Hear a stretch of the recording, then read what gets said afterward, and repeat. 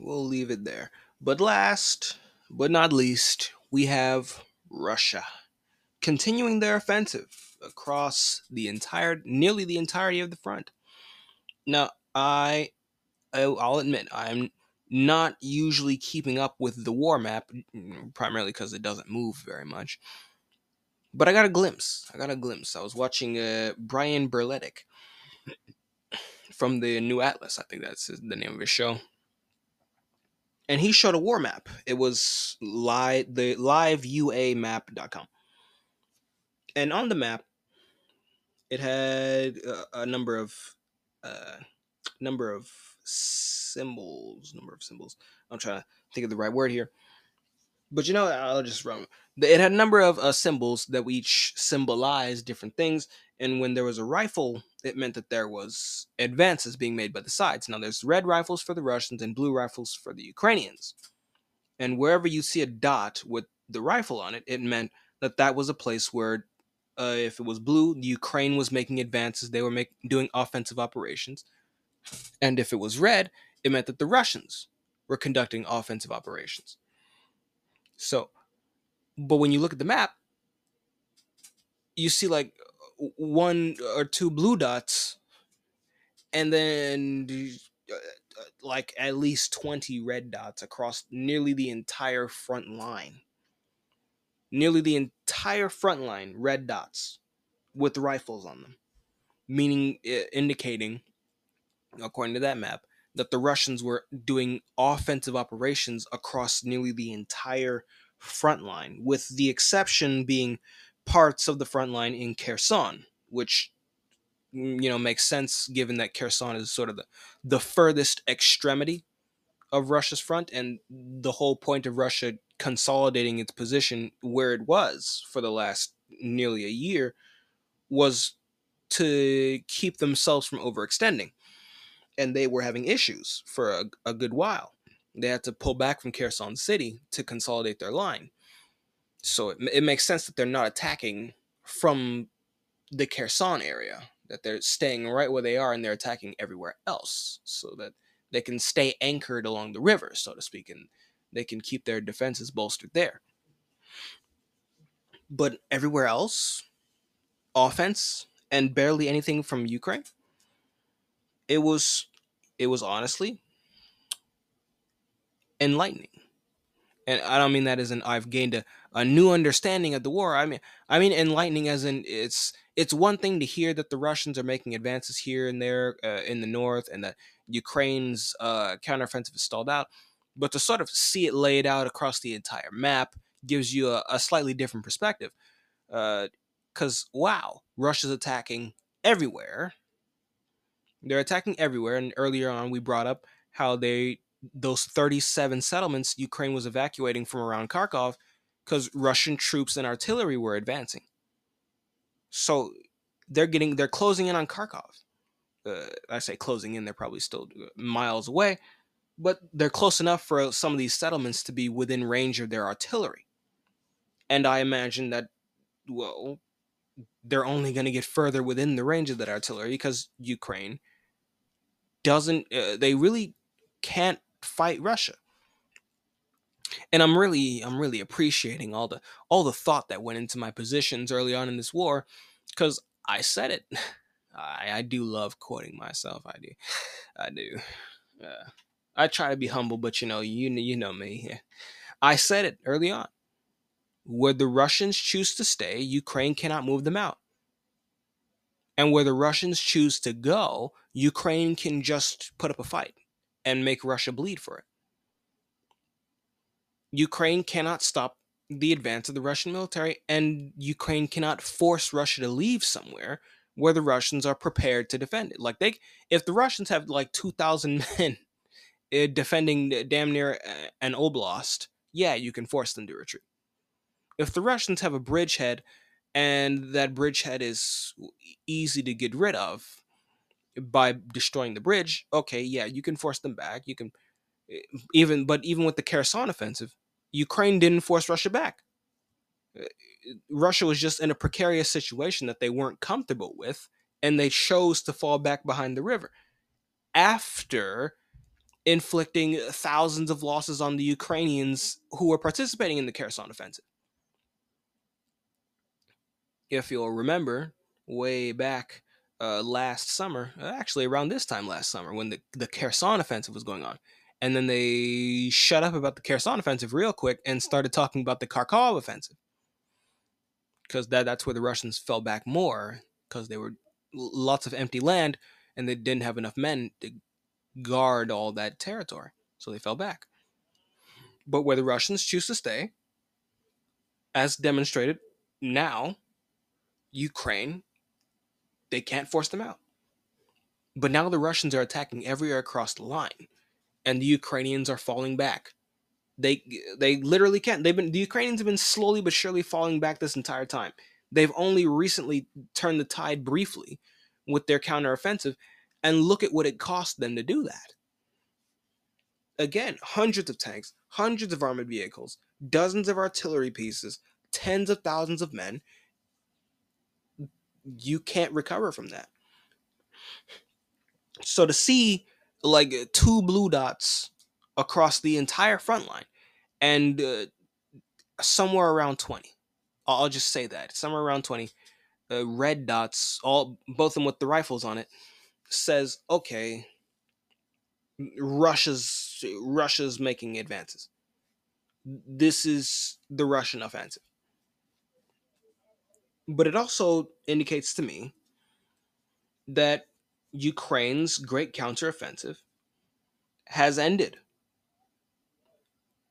I think it's, while they still narratively say that it's still going on and that they have a long fight ahead and they're going to keep going till like the end of August or till the end of September, October.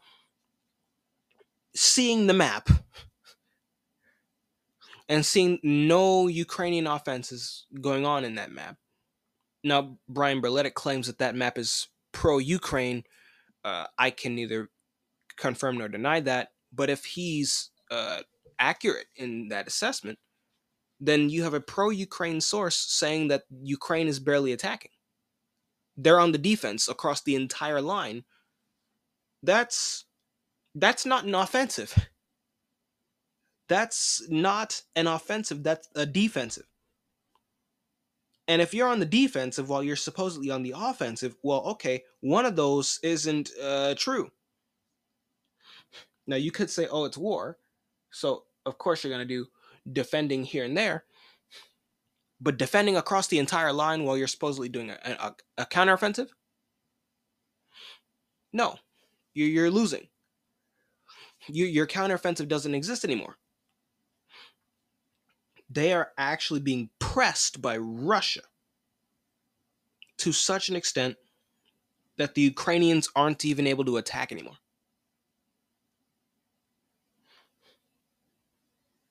They're just weathering the storm. And if you're weathering the storm and you're still being pushed back, how can you be the one conducting a counteroffensive? I think it is safe to say that not only has their offensive failed, not only has the offensive failed, but we can now truly say that their offensive has ended. And that the Russians are now the ones on the move. Is this the beginning of the backbreaker offensive? I don't know. It very well could be. And it seems to be playing out almost entirely as I said it would. Ukraine throwing away its reserves, throwing away its equipment in an offensive that they can't win in. The Russians sitting there spamming them with artillery and drones and mines, apparently. The Russians are very toxic in mines. And once the Ukrainians ran out, well, now the Russians just walk. And Ukraine has to fall back and then fall back and then fall back. Because they got an injection of artillery for this offensive. That artillery isn't able to keep up with the Russians. And we don't have the production to allow them to continue with the current rates of fire. where they're firing a actually decent amount of artillery shells a day. Like somewhere in the vicinity of 10,000, 8 to 10,000, I'd say, which is significantly further up from the 1,000 that they were down to back in March, like when they hit rock bottom. But that infusion of shells is temporary, and this offensive has been going on for 2.5 months. Eventually, I don't know if you guys have seen the movie Logan, where Wolverine, he starts losing his powers, and it gets to the point where he's not able to fully heal from his fight with X-24. So he's trying to get the kids to the Canadian border, and in the final fight, he takes this medicine that basically recreates his healing factor. You inject it into yourself, and you have Wolverine's healing factor. He injects all the medicine into him, and for a brief moment, old man Logan is back to his prime, and he's just running through the forest, cutting down everything in his way, taking bullets like they're nothing, and then he just throws bodies and cuts people in half. But then the medicine wears off, and when the medicine wears off, his healing factor is gone because it had deteriorated that much over the course of the movie. That's Ukraine. Ukraine's supply of artillery is analogous to Wolverine's healing factor in that movie. And the recent injection of shells we gave them for this counteroffensive was the medicine that revitalized him and got him back to his prime for that brief few moments. But once those shells start to wear out, it's going to be just like when the medicine started to fade and the healing factor was no longer there. Neither we nor Ukraine has the production for that.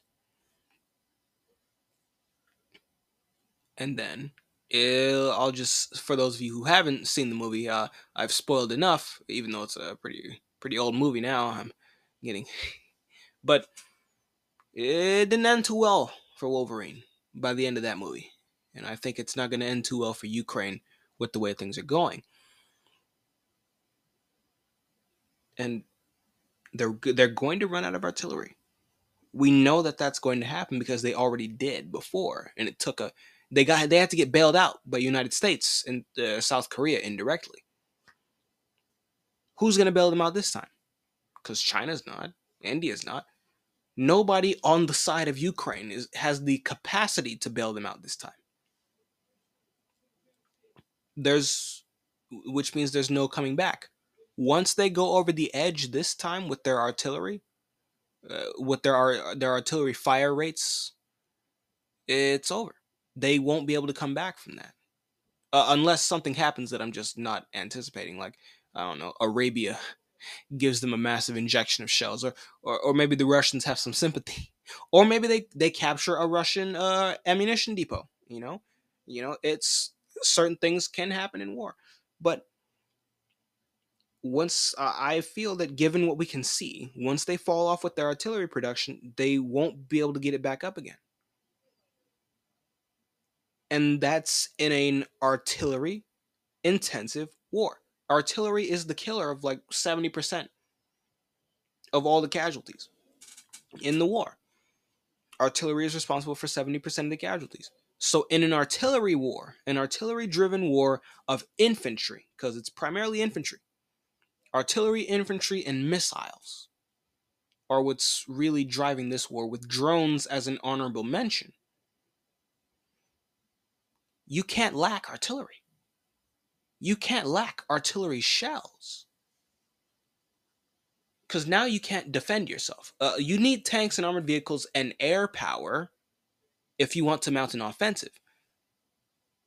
But for defense, you need artillery. The air defense missiles work against aircraft. They work against aircraft. But if you want to fight against the attacking infantry formations, you need artillery. And if you don't have artillery, it's over for you. You need artillery in this war, and Ukraine is going to run out of our. They're going to run out of ammunition. Like, they're not lacking in drones for the time being, but the Russians are learning to counter them with electronic warfare and jamming.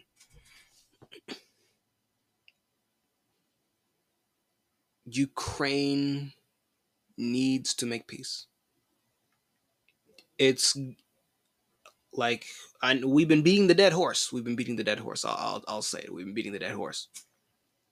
Ukraine needs to make peace. They are losing, and it's going to get worse for them, not better, until they do. But I the trends, the trends just do not favor Ukraine in this endeavor.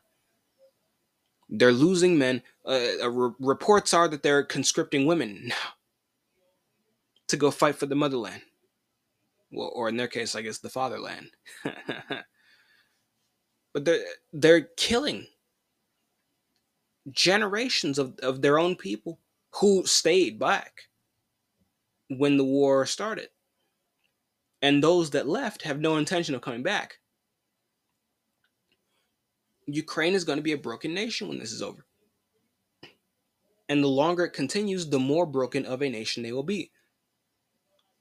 And it's insane.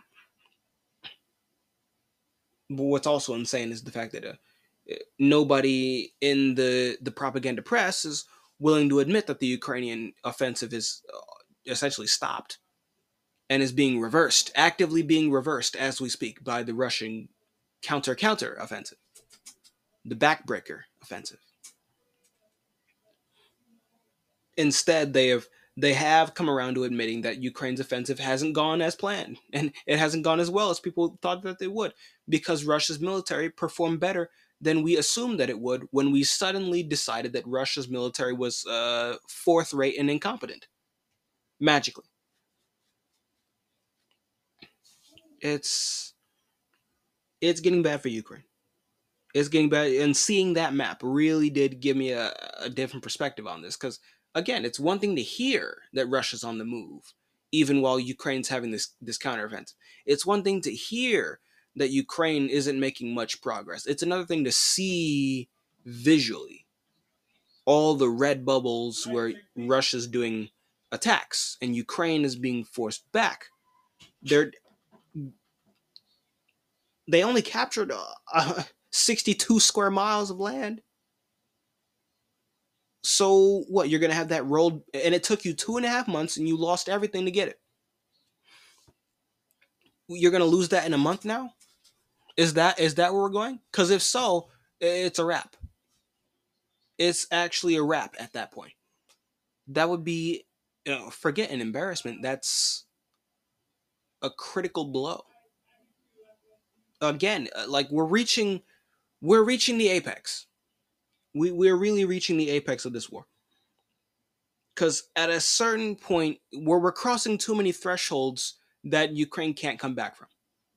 Once Ukraine crosses that threshold where they start to fall off in their artillery shells, where they can't put up as many shells a day as the Russians are. Once they already can't, but once they fall off from the 8 to 10,000 that they're already using, it's a wrap. They can't come back from that. Once all their drones get canceled by Russian electronic jamming, well, it's a wrap. You can't come back from that, and it doesn't matter how many drones you get. Once you have, I mean, they already ran out of air defense missiles, and that can't be replenished fast enough because the Russians are now bullying them from the skies. And they've already crossed that threshold. So which is why we're seeing the presence of the Russian Air Force so heavily now. And you have the stories, again, those mines, which are being deployed not just by Russian missiles, but Russian helicopter squads dropping mines behind behind the enemy formations as they're attacking you. That wouldn't be possible if Ukraine's air defenses were still as strong as they were at the beginning of the war. But they're not. They crossed that threshold. Now Russia's Air Force is active. They're going to cross the threshold of not having the artillery shells they need to fight back.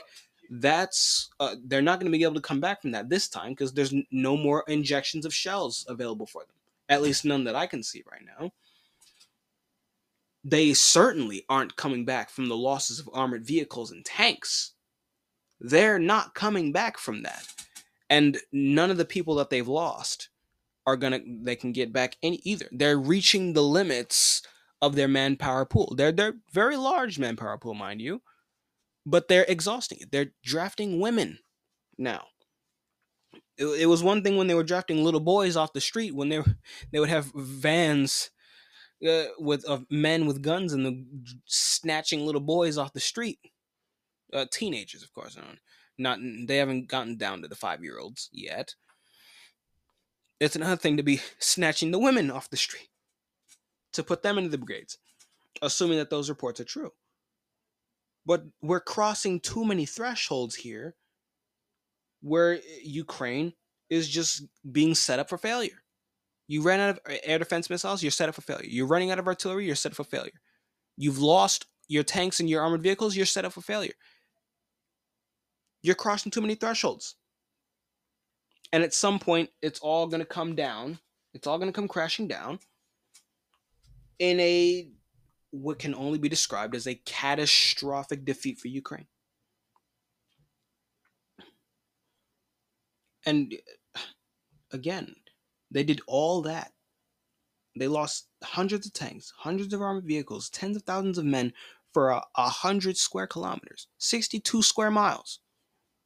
And they're now actively losing land to the Russians across the entire front.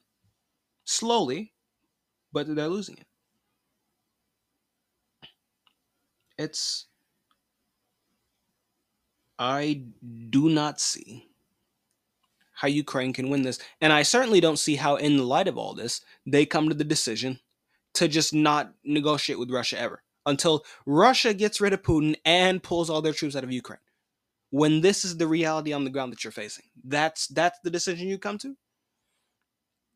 It's crazy.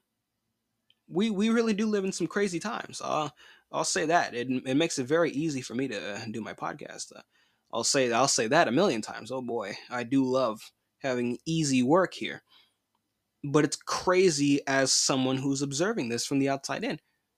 It if it was me, uh, if it was me, we wouldn't have gotten to this point. I would have said, you know what, I can't beat that. I cannot beat that. So we're just gonna turn the game off, and we're just gonna turn the game off, and I'm gonna go get some popcorn, and that's how this would have gone for me.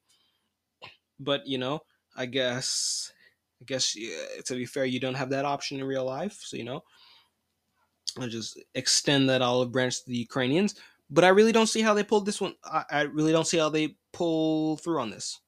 I don't know what magic trick they have where they can pull a victory out of the hat of defeat, but maybe they will, maybe they won't.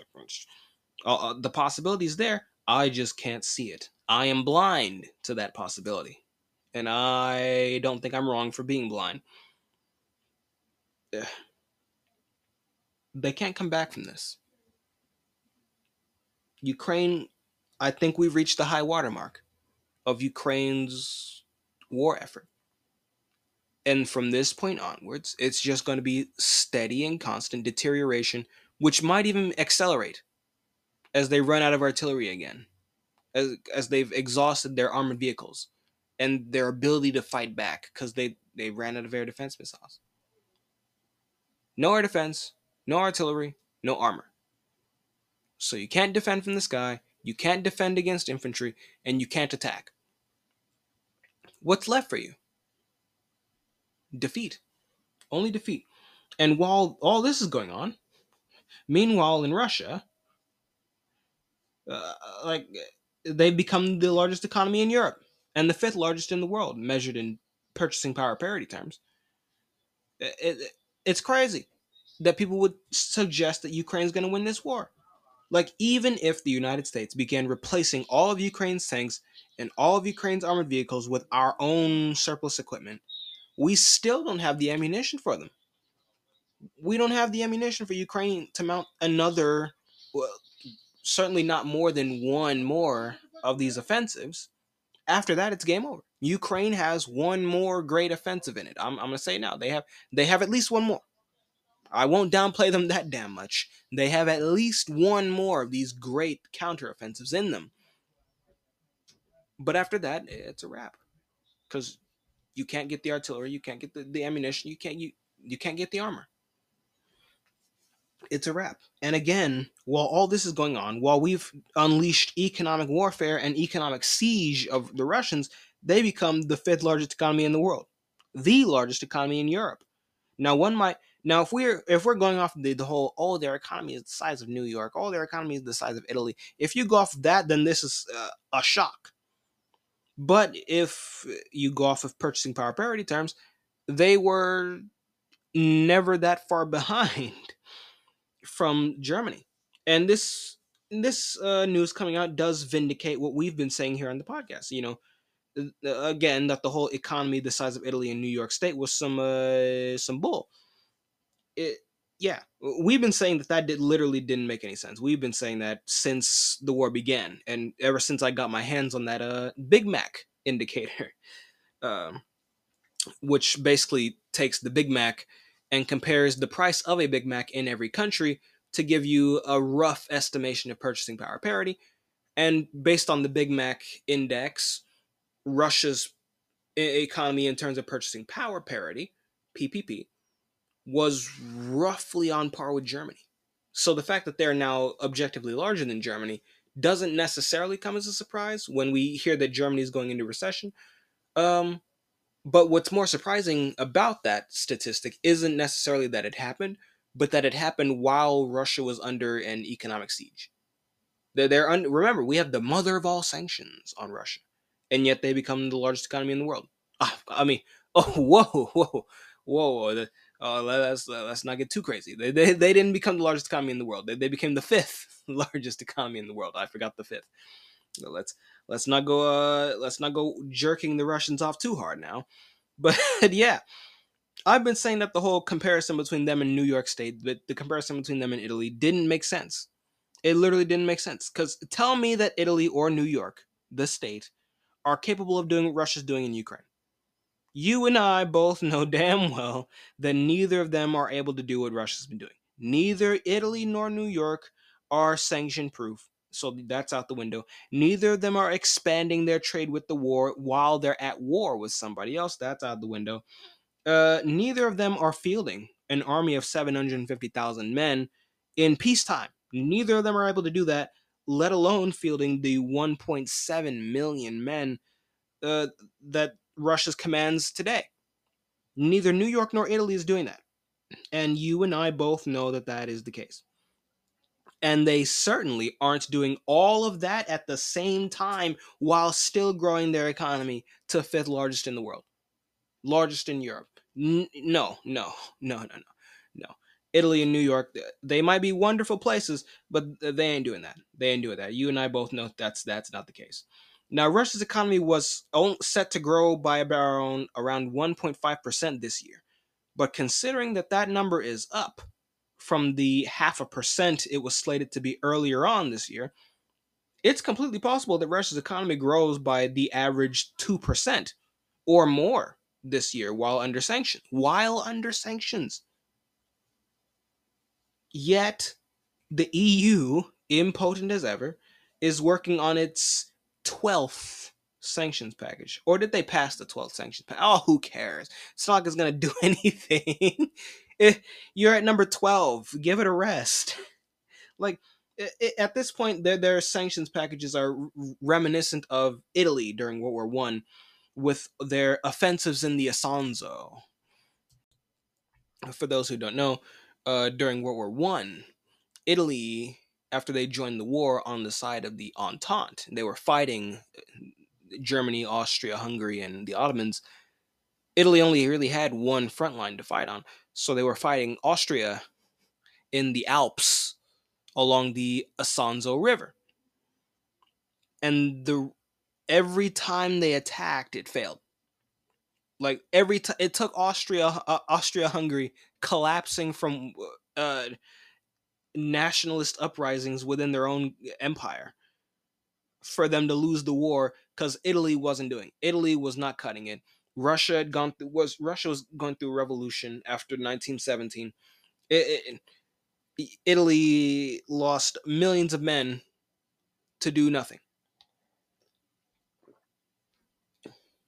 Now that might be one hell of an insult to the Italians, but I guess it could also be analogous to what's going on in Ukraine right now. But they kept attacking in the Isonzo as like they had a navy.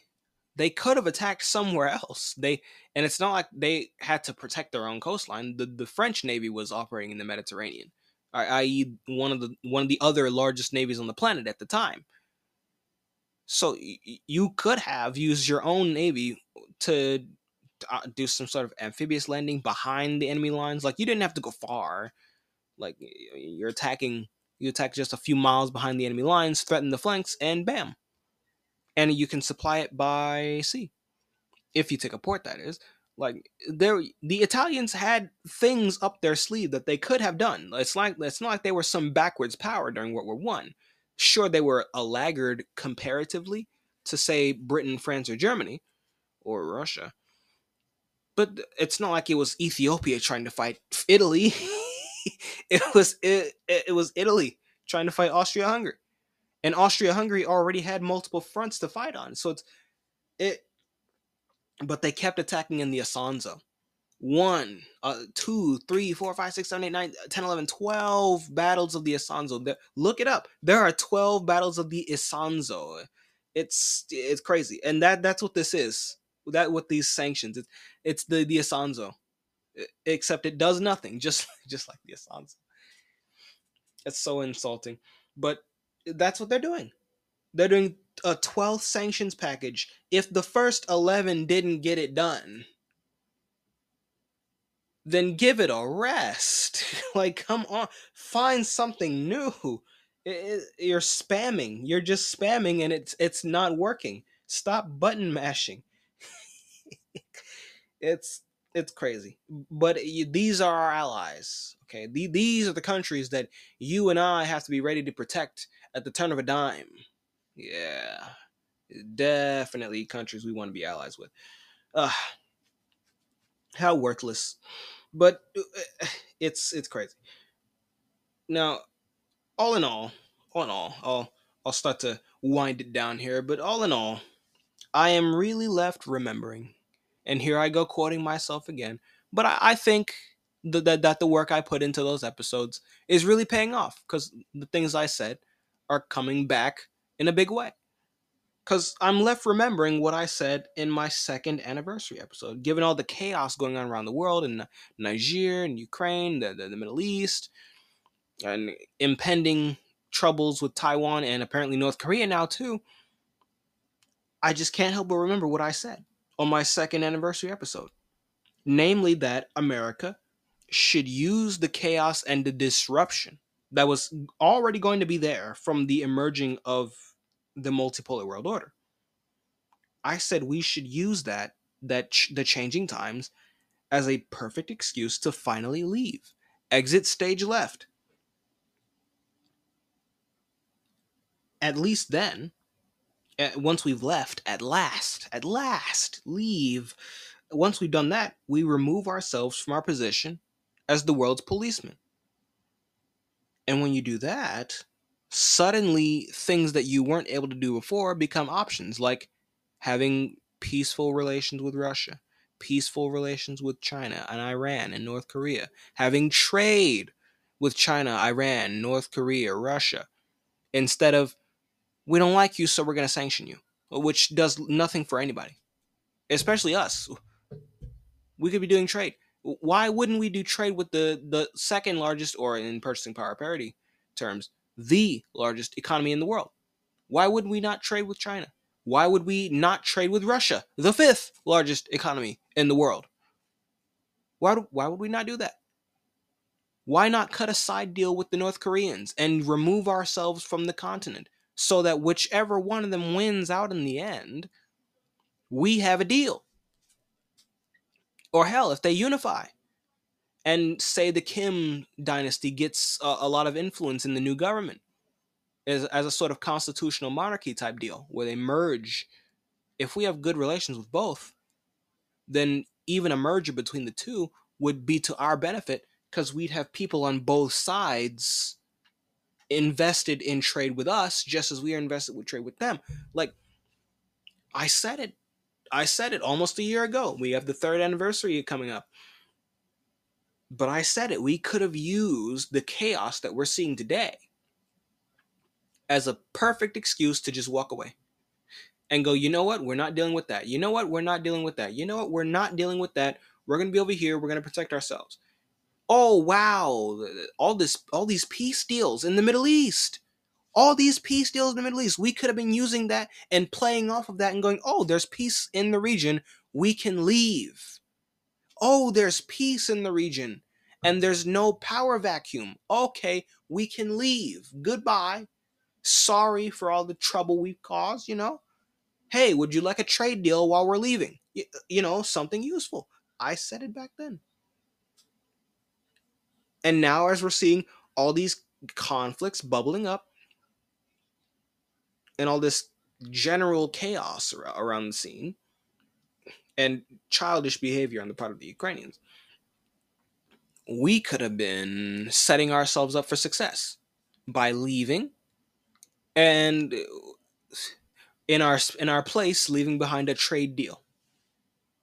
Instead, we decided to double down on failed policy of interventionism, permanent military alliances, and permanent military occupation. And it's not going to end well for us.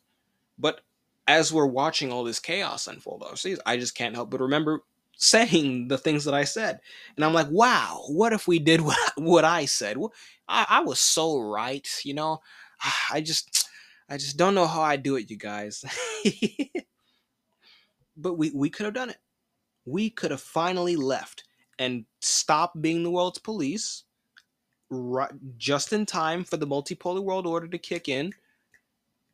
And we could have done trade with everybody and benefited from the rise of the multipolar world order instead of fighting it to the bitter end just to lose and have to renegotiate everything with everyone else anyway after the fact. We could have set ourselves up for success. We could have we could have gone home. We could have gone home. And then once we left, we could begin to build an exciting and prosperous future for the United States. And I don't think it's too late. I don't think it's too late. Not yet, anyway. But like I said, I think that the United States, it might not seem like it now, given how opposed we've been to the emergence of the multipolar world order. I maintain my belief that the United States stands to benefit the most from the rise of the multipolar world order. I do believe that. Now, it's probably going to take a second Trump presidency for you to see that, if you don't believe me, but you know what? I'll take that bet too. I will take that bet too. But that, my lovely listeners, is all I've got for you today. I do hope you've enjoyed today's broadcast on my geopolitical podcast. It's nice to not be going for 2 hours, but unless I did go for 2 hours, I'm not entirely sure. Hey, but you know what? The world is changing. Yeah, the world is changing. Lots of conflicts, lots of potential conflicts. But I think on the other side of this, we'll be living in a very different and perhaps better world. Perhaps, depending on who you are, of course. It's always that way. It's always subjective when you talk about better. But at least for the United States, it'll probably be better, you know? And you know what? That's what really counts. So, but like we always say, no matter what happens, we will have fun watching that change together. Now, I've been your host, Tyshawn Wade, and you've been listening to This Week in Geopolitics. So, till we meet again next Monday, servus. This segment was taken from my podcast, This Week in Geopolitics. I have new episodes every Monday, so if you like what you heard, consider giving me a follow. Thanks for listening, and hopefully I'll see you next time. Servus.